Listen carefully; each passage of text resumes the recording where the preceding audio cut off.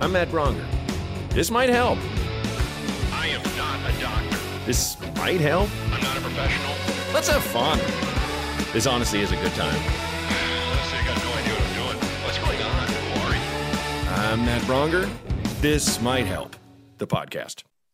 My eyebrows are completely out of control, and here we are. This might help with Matt Bronger. The advice comedy podcast is what I'm calling it now, because for the longest I was calling it comedy advice podcast, and boy, it is not that. Because if there's anything you can't give advice on, it is that thing. Thanks for all your awesome messages and calls, and obviously if anyone has any problems they need not solved by complete and total idiots, 323-763-0228. With me this episode is one of my all-time favorite comedians and favorite people.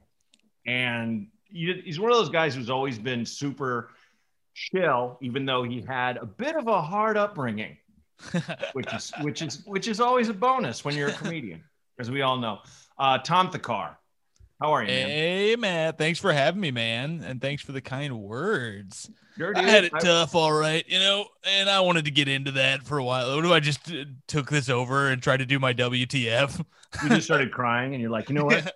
Yeah, it's like, I mean, I feel like we touch on that shit on this show, but like, I'm never like, so how, like, I got Marl Wilson coming on the show in a couple weeks. Hell yeah. I'm not going to be like, so child star, talk about the trauma. Like, I'm not going to do that. Sure. If she brings it up, but I only say that because you talk about it in your act, and it's very funny. Yeah. And man, did I talk about that? It's been so long. Yeah. Well, like, speaking of been so long, I remember when we first met, you were getting kicked off ESPN.com. Yes. Constantly posting about how much you loved LeBron Jones. Yeah. This was back when I used to have a day job, man. I spent so much time on ESPN message boards just pissing people off, because it was the height of people being mad about gay people in sports too. Yes. And that was when I was posting. I totally forgot about that, but I used to do that. I used to post erotic gay literature. Like I would write these, I would just write these scenes, but I would pretend to be on their side. I'd be like, I think it's disgusting what these people are doing, touching each other. And then I would go into a deep, like, I'd go like, by candlelight, falling deeper and deeper into each other's arms. And then it would always get to some sort of slobbering on a dick of some kind. So homophobic, but he just keeps showing his cards about how so into it. What was that David Cross bit about like doing a Southern preacher who's like, and these gays with their deliciously decadent lifestyle. Like, just the deliciously that's added. That's You're like, so okay, good. Hold on. And dude, the other thing I was thinking about was when we had that week together in Toronto, right? Yeah. Like, that was the best. That was so fun. So fun. That was a great time. I had a week of sold out shows, and you opened for me on one. And that was the one I didn't love my set. And that was the one that got reviewed. And the reviewer did not like my set, but loved you. And like, I was like, damn. That's the worst. But I remember. That's the worst feeling. To her credit, I remember talking to my therapist about it. And he was like, yeah, but it was your least favorite set, right? And I'm like, yeah. He's like, well, you can't be mad at her. And I'm like, you're right. I'm not. But yeah, it was my least favorite set though, too. So if you count that, it's like, really, it doesn't matter. No, that was fun. But like, yeah, all in all, it was still a good time. But was like, I remember the only thing that really pissed me off about it was the fact that she singled you out. like the better comic was with far so less absurd. time. And I was like, yeah, but that's like anytime I think almost every comic I know has had that night where they're like, not great. And like someone who's leaving that's drunk. I remember Al Madrigal. Yes. Al Madrigal lit into a lady once for saying this to him after a show where she was like, the opener was funnier than you. And he was like, I did an hour. He did 7 minutes. You're out of your fucking mind. And like, I'm not built like that. Like, it happened to me once. Someone said that to me. I was sick, by the way. And excuse upon excuse upon excuse. I was sick. And this lady like walked out drunk with her boyfriend and was like pointed at the guy next to me. like the host, and was like, he was funnier, and like kept walking. And I was like, thanks, have a good night. Like I was just like, I'm just gonna kill him with kindness. I'm not. Yeah. That's the only thing to do, dude. That happens almost every comedy club weekend. That happens to somebody. Like it doesn't matter who the headliner is, who the opener is. I've had it happen both ways, as the opener and the headliner. Yep. Dude, I had it so bad in Bloomington. I don't know if you remember this, but after the show at the Comedy Attic, when the host gets done, they go downstairs and they have to hand out flyers to whoever's coming down the stairs. But people can't see that you're standing down there because you're around a corner. And so back when I used to host over there or do 2-man shows or something, I'd just be sitting down there waiting for somebody to hurt my feelings. And it would happen so often. I remember these fucking people. And I was opening for Tim Wilson, who, rest in peace, sadly passed away. He was a very funny guy, but he was like he had a very country audience. He would do songs, and he had like a cowboy hat and stuff.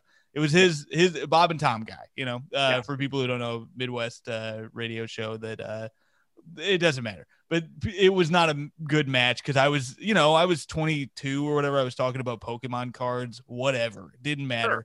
People coming down the stairs, and I just hear them one after another going, what a great show it was. And then this one couple is like, oh, that was the best show I've ever seen in my life. That Tom guy sure sucked though. And then right then they catch my eyes. Like they turn the corner and I have to just go, have a good night. And they're missing their teeth and they fucking, see, I'm still mad about it. It didn't matter at all. It means nothing, but I just kill them with kindness. Yeah. I remember when I did New Faces in 2007, they filmed our like practice sets the night before.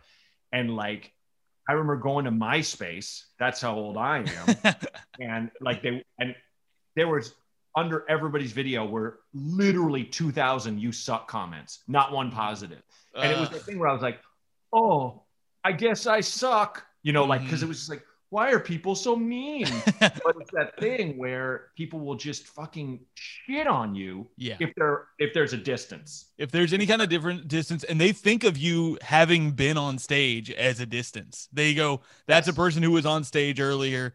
They can take it. They played that character, and then they think they can say whatever they want to you. I stopped reading comments because on a set, even if it's 99.9% positive, there'll be one comment that pisses me off, and I just stopped. I think it's clawing to you as it's fall. Dude, you know what stopped me, and not to get into the advice too early, but I was listening to I think it was Conan's podcast. He had Will Ferrell on, and Will Ferrell had just done that movie, like Sherlock and whatever, Holmes and Watson or whatever.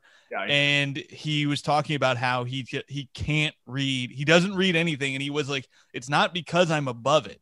He was like, it will ruin me. And I was like, if Will Ferrell feels that way, who the fuck am I? Why do I think I'm above that? Well, and I always thought, every actor you grew up reading interview, like I was always an acting nerd growing up and like watching the Oscars and shit. And like, dreamed of, being on everything from serious, drama to Saturday Night Live and things like that. But every actor in every interview was like, I don't read reviews, know? And I always thought, oh, cool. You don't want to let that affect your artistic vision. Yeah. No, they probably just don't want their soul crushed. Yeah. That's all it is. Yeah. It's like this, you put in what you can into it, and you can't just let some rando like steal all your joy. Of course. Dude, that same weekend, some guy came up on my show. I had my buddy Mike Carrazza opening, and somebody came up to him. They said something weird to me, not like it was just kind of a dig at what, like a premise or something, which I was like, whatever. Then he says to my opener, he was like, you just weren't very funny. And he like wanted to have a whole conversation. And I told Mike, I was like, Mike, there's no reason for you to continue talking to this person. We don't owe this guy shit. He saw the show. Let's end it now. He's a drunk idiot. Who cares? Right. And I'm a drunk idiot. I know. Me too. I could see it. I used to love messing with Japanese friends that I've made, because if they come from such a culture of politeness where like I would do the Matt Dwyer had this move when he was bartending. which is just start talking about anything. So the Yankees fucking oh no. Like you're so bored. That's a great move. My thing I'd be like the Japanese friend, yeah, no, nothing, I'm doing nothing, and they would laugh so hard and go so rude because it's like they don't. It's just like that is just That's a beautiful move. do that move on one of those fuckers. Yeah. Viciously. I had the one time I usually take it in stride and I'll be like, yeah, okay, yeah, you can't say that to me. That's not, I don't take that as a compliment or whatever. Even if they're like, you were better. This woman, I won't say who I was opening for, but this woman came up, and I've had this where sometimes women are fine invading your physical space because you're a man. They're touching you. They're doing absolutely shit. Yeah. Like, no one fucking said you could touch me. Yeah. I don't care how drunk you are. Don't touch me. You know. And I'm not going to do some bullshit, like double standard, like no. You're gonna get arrested. But it's just like, just don't touch people. It's fucked up, dude. Can I tell you? I did that just popped up. Oh yeah. Go ahead. She just comes up and she goes, I will tell you. You cups my face. And goes and like this close and was like, you were so much funnier than. I'm like, you have to stop touching me right now. It was just like, oh, both hands. Like I would have rather her not touch me and go, you sucked so bad. Can I just tell you how bad you were? You were terrible. And not get touched. Yeah. Like she's invading space. And I think both of us have acts where it's like we're pretty self-deprecating. We talk about how goofy and silly we are, and we seem very like that's something you can do to us a little bit, where it's like we're very approachable. And it is so wrong to just it's like I don't want you to touch me. I had a guy in Texas. I'll never forget this because it was the same thing. He was telling me that I was funnier or whatever than whoever else was on or whatever. And he did this fucking thing that I'll never forget where his friend, he goes, can I get a picture? And I was like, yeah, whatever. As his girlfriend, he goes to take the picture. He fucking scooped me in his arms. Like he was a big guy and he just scooped me. And I was like, what the fuck, man? I didn't say you could do that. And he was like, yeah, I knew if I asked you'd say no. And I was like, all right, well, have a good night. You got me there. Yeah, does that also extend to your sexual proclivities? Are you yeah. That's what it is. And we have those personas, but really, we're fucking tough guys. And I almost cut his ass. That's like me and you. We're crazy. Yeah, we're crazy, man. I keep two suitcases when I go. One for clothes, one for my fucking chainsaw with steel. I've killed men. I think do it. One guy's allowed to just lift up other guys, and that's Shaq. Like, yeah, that's it. Because then it's like a favor to you. You have a cool picture forever. It's funny. Like he did that to Dax Shepard. He like picked him up, he grabbed his arms, just lifted him up like a little kid and moved him. And he was like, and Dax is like my height. He's like 6'4", and he's like, that was the funniest moment of my life. Like I just had this monster lift me up and roll me around. Shaq's earned it. Whereas this weirdo had not. It's insane. It's so funny when you're talking about like the guys you think are tough or aren't tough.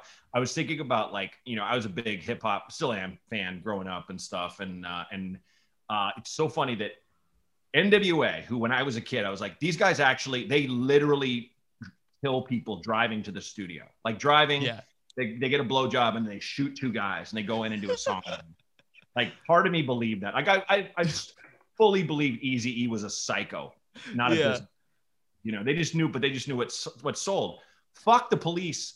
Like you saw the movie Straight Outta Compton. Actually, no, I've not seen Straight Outta Compton. Okay, which is crazy. I need to see that. I completely forgot. It's great, but it's full of shit. They pull over, NWA in front of the studio, and they're like, "Get on the ground," and pop them and shit. And like Jerry Heller, played by Paul Giamatti, comes out. He's like, "What is this? You don't get to cuff my artists." And they go in and they just feel dehumanized. And Ice Cube's like, I got a song. He writes, "Fuck the Police." Fuck the Police was literally wrote after they joyrided around shooting paintballs at people. They were just shooting paintballs and the cops got them. And they wrote it, "Fuck the Police." It was like racism. And whereas really it's like you were being an asshole. Yeah. And that was like, and that's not hard. That's not fucking tough to shoot someone with a paint gun. That sucks shit. I'd be so mad if I were one of the people who got hit by a paintball that day. And I'm like, oh, and then they wrote a fucking awesome song. God damn it. I'm covered in paint and I have a bruise that looks like a rubber bullet. On the flip side, De La Soul, and if you listen to Mike Eagle's podcast, What Had Happened was, where he just interviews Prince Paul for like 7 episodes about all the, hey, Cat, about all the albums he's produced. And he was talking about, he produced 3 Feet High and Rising with De La Soul. And that album had daisies all over it. People called them hippies. De La Soul's really big guys. And people would be like, you're soft. He was like, they were beating people up weekly. And I'm just like, and nobody knows that. And that makes me laugh so hard. That's it's like, so funny. Ugoy the Dove was just burying punches and then going on stage like me, myself, and I. That is beautiful. Just don't That's know. so funny. That thing you said about like, you just took it that they were killing people. Yeah. I did the same thing, and I realized I was walking down the street the other day and I was listening to Nas, and I realized like, oh, all this time I've just been assuming he did murder a bunch of people. And then I looked it up and I was like, I found this list that was like rappers who have actually murdered people. And it was like, I didn't know like any of them, but Nas was certainly not on that list. And maybe he didn't. It's just not, they didn't get caught, but it seems strange that it would be like. The only one I can think of offhand is C Murder, because his name is C Murder. That's an easy one to remember. True. Yeah, no, agreed. Like Nas comes from his father's a musician. I think his mother's a writer, and so he's just got that artistic head. But he could write a novel about the streets in a sense, from the first person perspective. But yeah, no, when you're a kid, you're just like, oh man, you guys, how do you have time to write songs when you're killing people all day? That's exactly it. It was one of those things. Like, have you heard Bargatze's joke about the John Doe thing, where it's like 30 years later he realizes that these people he met were not named John and Jane Doe, and they were probably lying to him? That's how I felt. But that's a Nate joke in a nutshell. So funny. But I think about that bit all the time, and I clicked then. I was like, I've just been walking around assuming this person was like, oh, I just murdered somebody, better pin this this song, better write a poem. I'm sure there were people that listened to country western and were like, I don't know about Johnny Cash. He shot a man in Reno just to watch him die. He said so. Fucked up. He did say that. And like Hank Williams wasn't probably eating jambalaya by the bayou. That was just a song. Not a bad day though, man. Yeah. So like I saw that you're doing shows at the Attic with a mask on. Yeah. And I saw your clip about what if Biden talked shit, which is super funny. Thanks, my man. Because that's something I've thought about a lot, where it's just like, that's the problem with Trump. You can't meet him halfway. You can't be like, well, fuck you, because then everyone's like, oh. Yeah, our side wouldn't allow it. How dare you? Yeah. And it's like, it's and neither true would that, theirs. That's the bullshit. But it's funny to think about. It's just like, yeah, Biden's like 80. Why not just drop the pretense and be like, once you suck my dick, Donald. Yeah, that's all I want.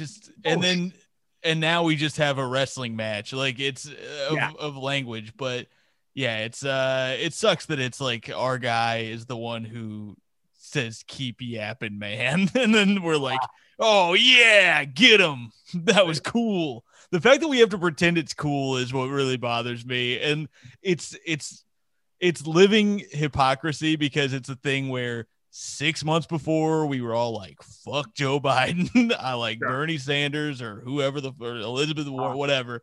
And then we all have to be like, hell yeah. The day that he won, there was a funny thing where there was all these politicians that we all make fun of all the time in the park celebrating with everybody. And it was like, one of them took their mask off to like sing or something. And I was like, this is bad optics for you, brother. And also, this is so lame, but we were just happy. It was just celebrating the Trump. Oh yeah. I was in my wife and I drove across the country with our newborn, because that's what you do. It's smart and it's safe. You got to do it. Yeah, we snapped, but we were on the way back, and we were in New Orleans when they called it. I remember we were in the hotel room, and I was just like, it was a thing where I was just like, I mean, it's like I knew he won, and I was like, I was that asshole that was like screaming at the TV for 3 days and like tweeting. Oh, we call it. God fucking damn it. I feel like we all were.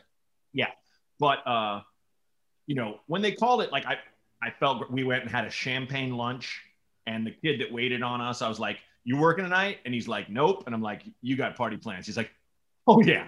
You like in New Orleans, a waiter, 20 Yeah. something. I was like, this kid's gonna fucking go nuts. They all. Yeah. Why wouldn't Yeah. you know? Of course. And it I was- mean, it was Brooklyn was a bad place insane. to I be. can't imagine. But like most people were like, woo, but you every like seventh person, they were just like, you'd see them on the street, just like, nope. Fuck this. Because that is a red state, you Yeah. know. Yeah. Oh, I didn't even think about that. Yeah, of course. But it was like, you know, I'm in the fucking Garden District. I'm in the French Quarter. A lot of black people. Like none of them were like, ugh. And I feel like for the most part, New Orleans is a city where people Yeah. are going to be like, Yeah. hell yeah. It's a bubble. It's yeah. for sure a bubble. Yeah. For sure. But man, Like have you done other clubs with the mask on? I kind of haven't been doing any stand. I don't know if you've heard, but it's been a really rough year for me. A lot of my gigs went away. Yeah. So this is my character comic who thinks he got canceled and doesn't realize that there's been a pandemic. Yeah, You all my sold work so hard. disappeared. You sold it so hard. I was like, did something fucking come across the wire? Don't hire Tom. Like some fucking. Yeah, it's been really tough for me out there. A lot of my work disappeared over the last year. I did like an outdoor show, like 15-minute set, and I wanted. Fuck, you just reminded me. I wanted to fucking go up there and be like, you know, I appreciate you guys being here, despite what just came out in the New York Times about 5 minutes ago about. Play it deadpan. There's always a couple people that know me, but most of them probably don't. And just to be like, wait, shit. And there's a guy going around taking pictures because it's one of those like cool shows run by a young person that knows what they're doing. Yeah. So they'll put pictures up for like a couple weeks after and get from, you know, people that are good at social media, Sure. the youth. So, you know, I just like, if they just see the camera going off and they're like, what the fuck? We're going to be in an article. It's just, what did you do? And then never talk about it anymore. Just move on. Just silly ass jokes. I had Langston Kerman on here. And we were talking about like the dark parts of our past, and he's just like, "You don't have it." I'm like, "Sure, I do. I've been creepy to women and stuff, but like, you know, just like a drunk idiot where I looked stupid. You know, hopefully more than they felt, uncomfortable. But I'm sure I did. I've definitely made women feel uncomfortable. That said, I was like, if Langston Kerman was like, I did some bad stuff, I'd be more surprised to find it about his history than mine. Like if someone told me something I did blacked out a long time, I'd be like, oh no, really? You're that same way. Like you and Langston are both like such like chill dudes. I would be like, wait, what? Tom was drugging women? No way. I'd also be pretty shocked myself, but yeah, I Langston even more. But and also, I mean, Langston's just the handsomest motherfucker alive, so you just can't imagine him doing a bad thing ever. But he is a devastatingly he's handsome. probably a bad guy. Not even devastating, very comfortably handsome. He's nice to be around. He's good to look at, you know. Also, God, he killed it in The Boys season 2 is so goddamn good for people who have not seen it. I was so psyched when I found out he was going to be in it because it's one of my favorite shows of the past couple of years, and he killed it.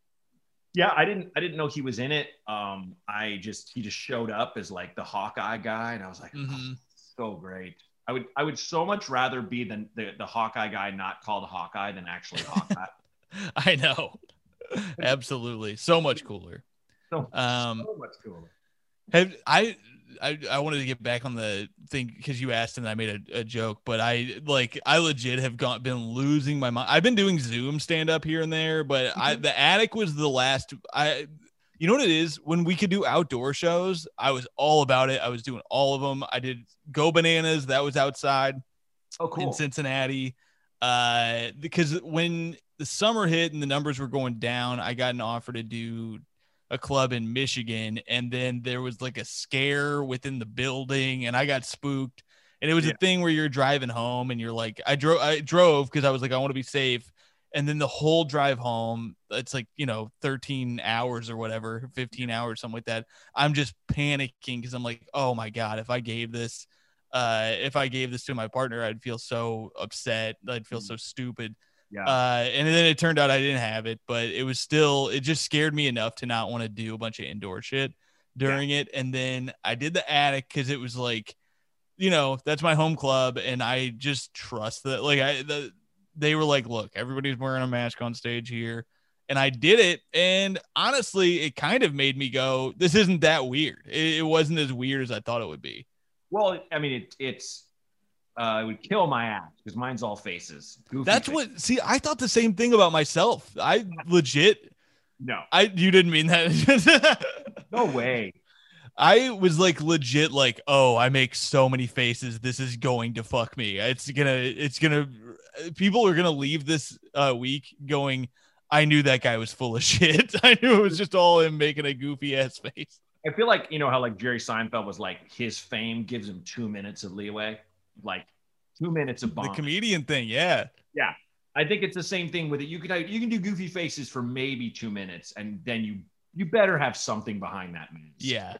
You know, that would work behind a mask. You better. It's so funny to me to accuse my friends of only having faces, because a lot of us do just make silly faces a lot of the time, and it is funny. I do it a lot. But my buddy Ben Moore, who's a comic from Bloomington, I remember I made him so mad because we did the road together, and he told me he wrote a new joke, and I was like, oh, what face is it? Like, do you want to show it to me? And then I just was telling him to make the face that he does to do it, and he was like, you piece of shit. And then he did it from state, murdering this new bit, and he just made a little goofy face at me, and it's just killing. So funny. Dude, I love silliness. It's like, if someone can do like, you know, like the dumbest, like I saw Barb and Star go to Vista Del Mar. It's so fucking dumb, but it's so funny. And I love how dumb it is and how it just barrels through that Being way. dumb is the funniest thing in the world, and the smartest people play dumb the best, and it's great. Yeah, you can't. I mean, I've said this before, but like I always heard the story of like, you know, when I was in the improv scene in Chicago, there was like play to the height of your intelligence, and like when Chris Farley auditioned for the touring company at Second City, he walked on stage and like stage tripped and just crushed a table, and they're like, well, we have to hire this guy. Like, there's nothing smart about that, but it's like, yeah, brought down the house, you know. It's the best. I love fucking my friend Drew. We'll get to the calls after this, but my friend Drew Hancock, who's a writer, went on Channel 101. He had a one of this series about a paralyzed dude who solves crimes with the help of his like dude that like wheels him around, and his name is Shitcock PI. And like, there's a scene where at the end of the episode, they catch the criminal and the cops are there, and the criminal's cuffed on the ground, and no one's like said how his name is funny, nothing. Very end of the episode, and the detective goes, "Great job, Shitcock," and the dude cuffed on the ground goes, and that's it. And it's just that one dude that's like cuffed on the ground, like that. It's just fucking killed me. It's like because it's just that's dumb. So good. Dumb humor. Dumb is my favorite shit in the world. I love it. But so do you get asked advice? I ask everybody this before we get. You know, I feel like I'm not going to go too deep into it because I feel like it'll bore everybody. The only thing I get asked advice about is stand up, because I hosted that Comedy Central stand up podcast, and so people email me a lot asking either for recommendations on stand up, which I love, or they'll ask me how to start stand up, which is the hardest thing in the world during a pandemic. But I give everybody the same advice, which is just find a way, like sign up for any kind of Zoom open mic or whatever, and just do it. But yeah, that's the only type of advice people ask me for. I think most people know not to come my way unless they want to find out how to play NBA 2K a little better. Well, there you go. Okay, so on that note, as always, callers know we haven't heard any of this beforehand. I don't know what's coming. Tom doesn't know what's coming. Renee, let's roll the first call. Hey, Bronger. Brendan in Savannah. Saw you had Tom Sakar on. A huge fan of his podcast, Stand By Your Band. So I'm going to ask for advice, kind of based in that area.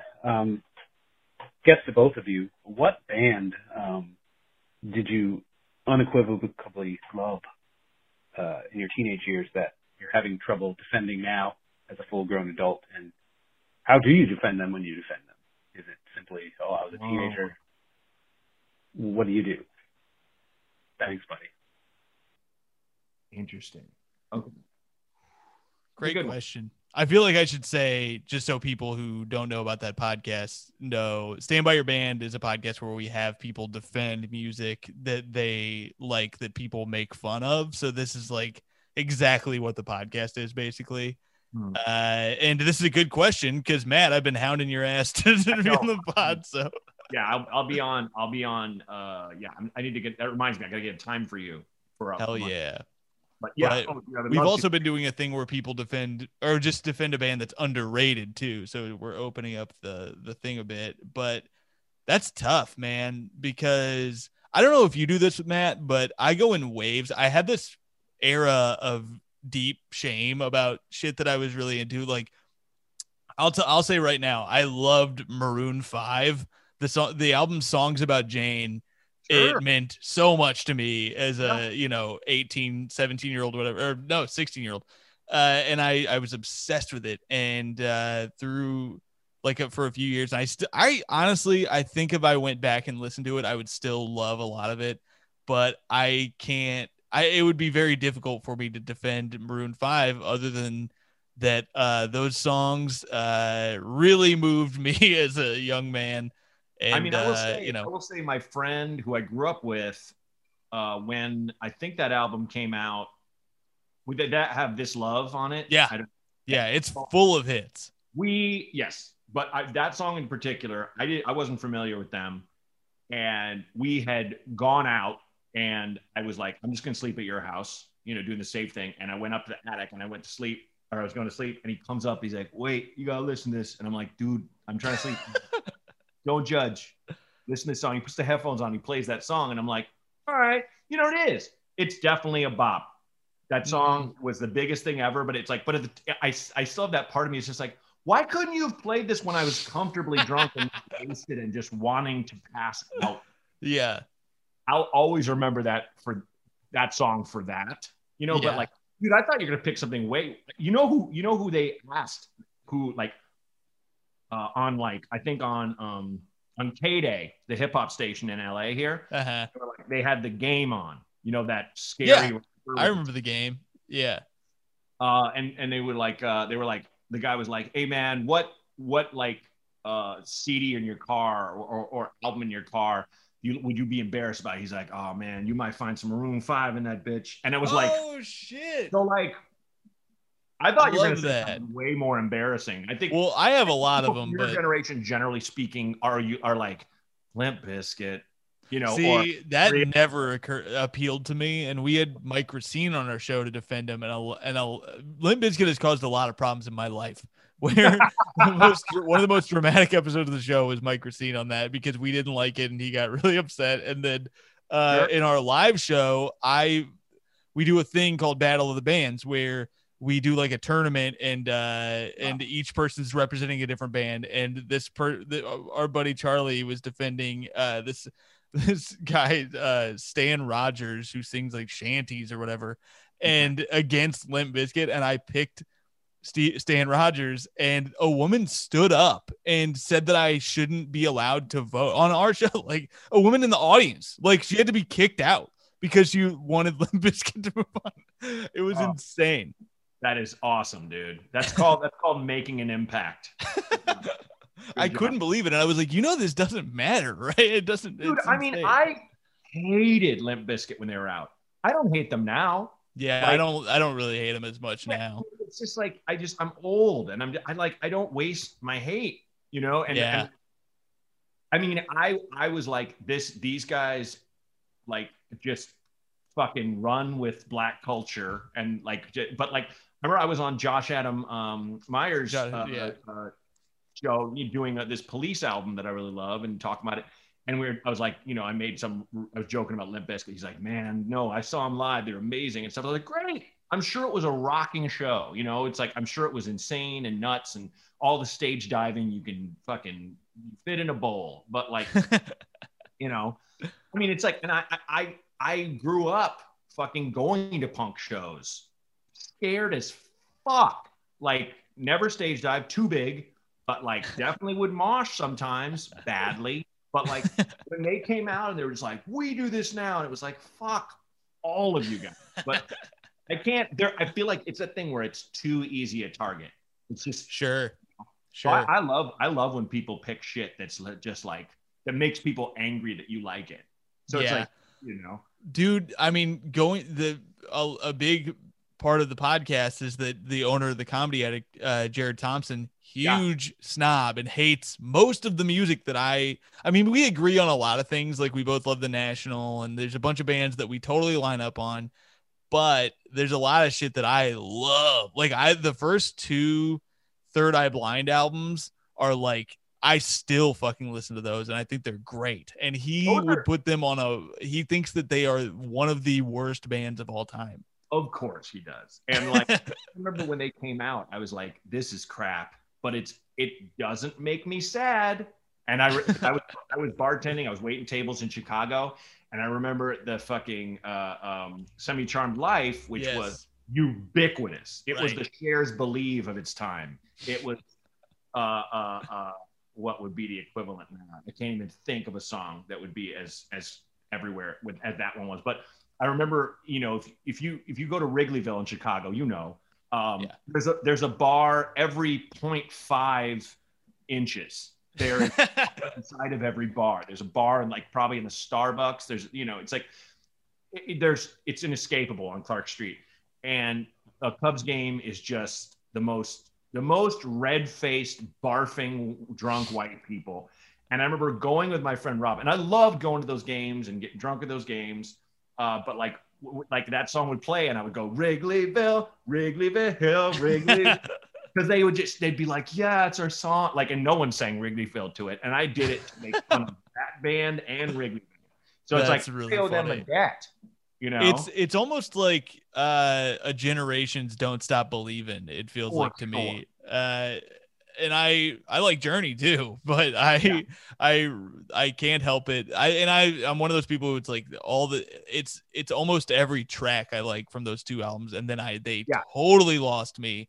Album 4 and in the middle of album 3, but I didn't even know they had that. But I can't. It's one of those things where it's hard for me to defend it because, if on the show we have a comic like make a playlist basically that is like, here, listen to these songs, give it a chance, right? And right. I think I could do that with Third Eye Blind, and I maybe with Maroon 5, but it'd be hard. It'd be much harder with Maroon 5. I mean, the thing I can think of is I remember I sang "Let's Chill" by Guy to my girlfriend over the phone. So like that's embarrassing if there was ever a recording of that. But great band, Guy, not embarrassed. I can't think of anything I'd be that. Maybe it's funny. I was walking my daughter, who's 6 months old, and I put in the ear pods and I was like, I wonder if I can find All Damn Day by Mac Dre. And it was just a Bay Area rapper, violently, misogynistic and all that shit. And I'm just, I'm pushing my 6-month-old girl listening to a dude say, I want your lipstick on top of my dick tip. So it's like, would I be embarrassed to like play that in company? Yes. But that song bangs. Like if I had to pick a thing I'd be embarrassed about is probably like the misogyny and homophobia of like the rap music I grew up listening. That's tough. And it's still, but it's like, there were, it's not like I'm going to go back and listen to 2 Live Crew on Ironic. Yeah. It wasn't that good, but there were like some stuff, but it's like, there were rappers who I remember into my adulthood stayed on that shit. And I was like, we're done. I can't listen anymore. Like I respect Sadat X and Big Daddy Kane for taking back their homophobic lyrics and being like, I don't do that song. That was fucked up of me. I was 18 years old. That was, dumb. So like, it's like, okay, cool. You grew. Because it's like, I sure said the word faggot when I was a kid. Yeah. I'm not proud of that at all. But it's kind of like John Roy's bit about how we use it as an insult, didn't know what it meant. It's like, your bike is gay. Like, how could a bike be gay? What does that mean? But anyway, that would probably be mine, and that would be hard to defend in a lot of ways. But it's I was about to say with rap, it's so hard because so much of it is like just saying the most biting thing you can. And I was about to say it's almost nice because like Tupac was 100% my guy growing up. Like I was so into him, and he's done all kinds of fucked up shit that I don't agree with or like, but he's dead, so I don't have to think about it. There you go. Yeah. Okay. On that note, hope that helps. That helps everybody. Caller number 2. Hey, Matt. So last Wednesday, I cheated on my wife of 10 years. I've since started going to AA, but I want to know, how do I go about making things go back to normal? That'd be awesome if you've got any advice. Thank you very much. Have a good one, man. You too, buddy. Holy shit. Woo. That's the thing, man. You know, people don't know if they listen to the show for the first time. Mm-hmm. I mean, that's off. Listener, that was a hard left turn we just took down. I feel like, Tom, you and I were on Bourbon Street all this time. Fucking laughing. Some songs, talking some shit, talking about things that happened to us. We're all better now. And then we just turned, and now we're like, oh no. We got to put down our hurricanes for a second and go, all right, let's dig in. Fuck. I mean, first of all, caller, thanks for your honesty. And thanks for, as I always say, getting to the point and being specific. I'm going to assume your wife knows that you cheated on her, and you're going to AA. Congratulations and fantastic. Your life is going to change for the better. I drink, Tom drinks, but I know I've scaled my alcohol intake way back, and my life is so much better for it. And my friends who are sober, their lives have gotten so much better. And I will say, there are people on here, I'm sure, that are listening that are just like, fuck this guy, he's blaming alcohol. Well, I will say one thing. The first thing alcohol affects is your judgment. And the more you drink, the more of your judgment it takes away. Ben Roy has a great bit who was sober and just got his brown belt in jiu-jitsu. Congrats. Oh, man, congrats. Yeah. And it's funny, brown belt in drinking. No. But he had a bit that was like, it would kill, but it was also so harsh, where you'd get on stage and be like, who's drinking? Be like, woo.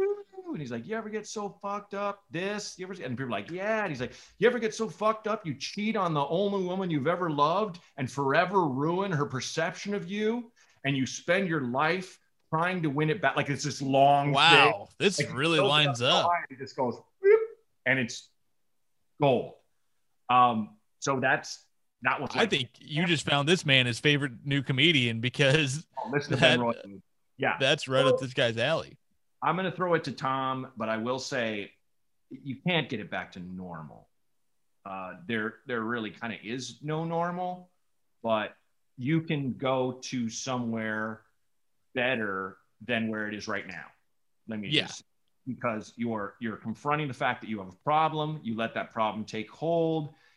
It happens. You did a terrible thing, as you know, and all you can go is forward, and hopefully you can build up the trust. That's all I'll say. The idea of like going back to normal, I don't know what that means after that. Even if you didn't cheat on your wife, if you hit the point where you realize you had a problem and you're like, okay, how do I get back to the way it was? You won't. Don't look at it that way. Just look at how you can get better than you are now. That's it. Yeah.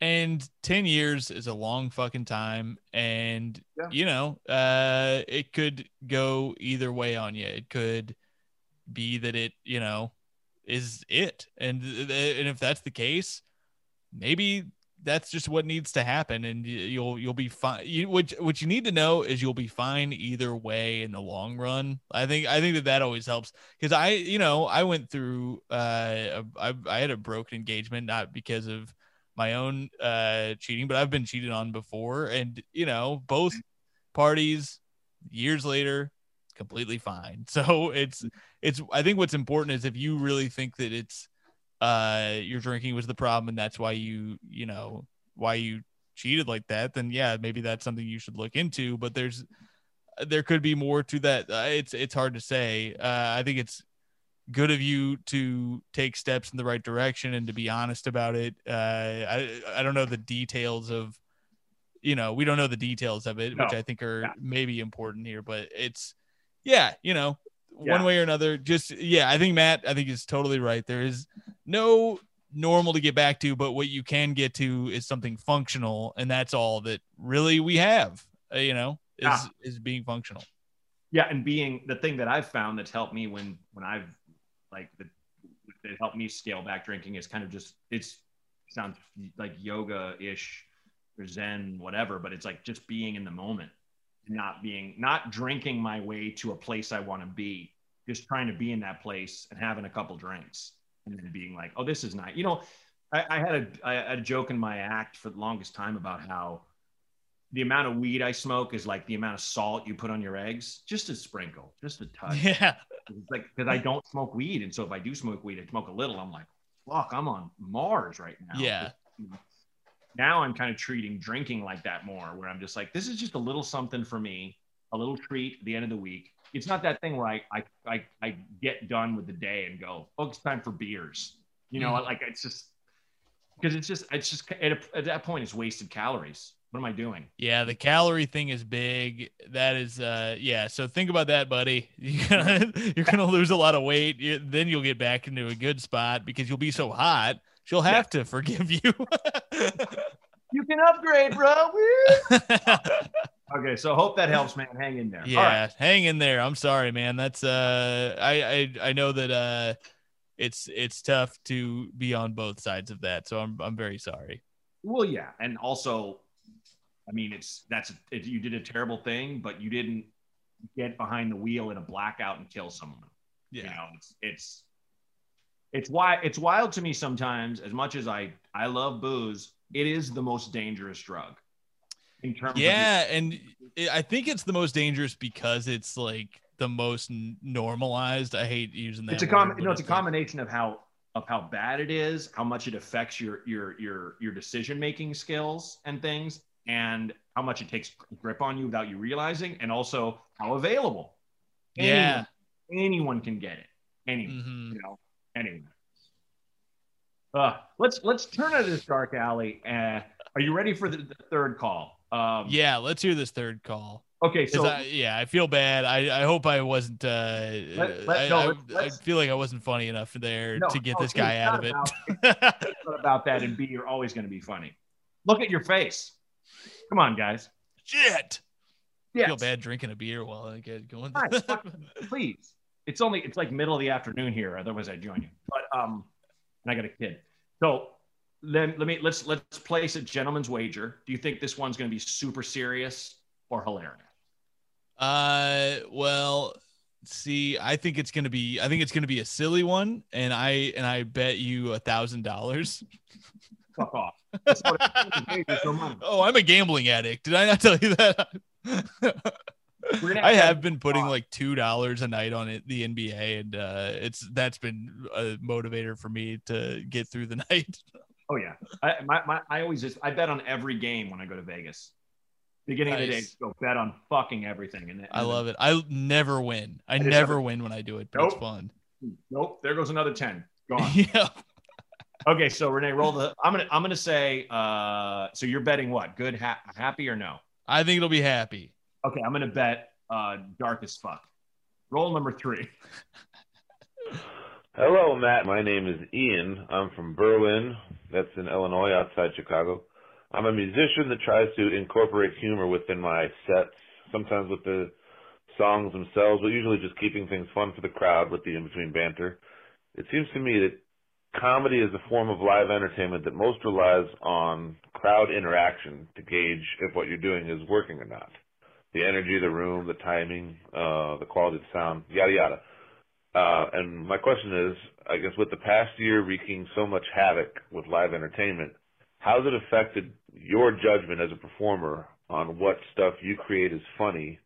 And do you trust yourself to know it works? Or do you still try to find ways to test material on an audience or a crowd or your family or friends before you take your bits to the next level? How do you know what's funny, I guess, is my ultimate question. without a crowd. Thanks. Have a good Well, one. it looks like we both won. It's not. It's dark and it didn't fit either. Didn't fit either. Both won, both lost. Dude, I think you just know what makes you laugh, and that's the only thing you're gonna rely on. I think your problem is not to be like you have a problem, but you kind of do because you're approaching it from what do people want? They want what you think is funny, and that's the only way only barometer to trust in this whacked out, crazy, mixed up world. Like that's all you can count on, man. You can't anytime, and I've said this before, anytime I've been like, this is what they want. I don't like it. Oh, yeah. I've ate my dick. Yeah. It never works. So that never goes away. I was pleasantly surprised. I did an outdoor show on Sunday, and I did a bit that I thought of that day, and it crushed. And it was like, ooh, nice. But I didn't expect it to. That was like, but like I did it because I thought it was funny. Because it was just a fucking an absolutely ridiculous thing to say. So, it's just, that's all you can go by. And that's the cool thing. That doesn't change. We are not music producers going, how can I keep up with the latest hot trends when the clubs are closed? We're fucking dum-dums and dodos. And, it doesn't sound like you want to make the kind of music that Katy Perry is going to buy a track from you or something. So it doesn't matter, man.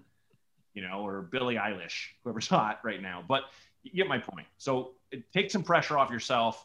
What's funny is always going to be funny in your mind to you, and just go with that. True. I was going to say, I feel like I think you're totally right. You're right on the money there, Matt. But I will say this helped me realize that a little more because you're not going up in front of crowds that often. This is the most time I've had off of stand up in a long time where I do it, maybe twice a month lately. I'll do Zoom shows or the occasional rooftop if the weather's nice enough or if they have heaters or whatever, but I haven't been doing a lot. And it made me do exactly what you said, where you don't have a crowd to tell you what's funny. Yeah. It made me lean more into, I'm just going to do whatever the fuck I want then. Because if we're doing these Zoom shows where the audience, you're never sure if they're how participatory they are. And so you're like, why would I say something that I don't, why would I say something just to get the reaction? I want to do it for myself. And then I took that stuff to the actual stand up and I was like, that shit of course works better because that's how it is. Why would anybody not what are you doing if not trusting yourself? Too often I realized, I'm a Comedy Store paid regular, and too often I would go there and feel the pressure of that room. Yes. The seller's the same way. Yeah. Be like, I better do good. Where it's like, I should have just been like, you know what, man? This is still one of my favorite tattoos of all time. I saw it on someone's leg. I saw a picture of it. John Candy from Planes, Trains, and Automobiles with a mustache and like a laurel wreath, like he's a Roman god. And it says, go ahead, make fun. But you know what? I like me. Under his, it's like you have to have that in you where you're like, you know what? I might fucking eat shit, but like I like my comedy and I like the things I've done, and I've been doing this for 20 fucking years. So yeah. I'm going to like this and you're probably going to like this. I'm not going to trot out something I'm like, well, this does well, but I'm sick of it. And it's like, I was doing that and mixing it up, but it's like, I mean, next time I go to Comedy Store, I'm just going to talk about like whatever I think is funny that I haven't done that much. Cause it feels so much more vital, Yeah. It's almost been a nice like little wake up call because I was doing the same thing. There were situations where I was like, I need to kill on this one, and if I don't, who knows what's gonna happen? So I gotta try out the big guns, and then I would be sick of that shit. Yeah. And also a lot of the time when you do that, you're not even the worst feeling is when you don't even kill doing the thing that you didn't want to do. And then you want to blame somebody. And it's like, you can only blame yourself. Like you're like, I'm my own person making me do these things. Why would I do a set that I didn't care to do? Yeah, and exactly. So I think I'm hoping that I keep that same energy coming out of this shit because I want to only do shit that I really enjoy, performing, and hopefully that energy of being in the moment because you're performing something you care about will make things go as well as they can, you know. But you know, I'm freaked out, man. This stuff does freak me out. I am too. Not doing stand up all the time. I'm so used to doing it, you know, every day. I'm so used to doing it every day and not doing it for weeks at a time. There's that thing. You see comics we know who are still doing it every day. And I'm like, all I can think is like, oh no, I'm falling behind. I'm not keeping up with this person because they're doing it all the time. And it really fucks with me. It is wild. If you would have talked to me a week ago, I'm sure I would have been far more shook than I am now because I did that show on Sunday. I stood in the back of a pickup truck, and it's like off the top of my head, I can't remember the last time I did. I have done outdoor shows, but I can't remember the last one. It's been so long.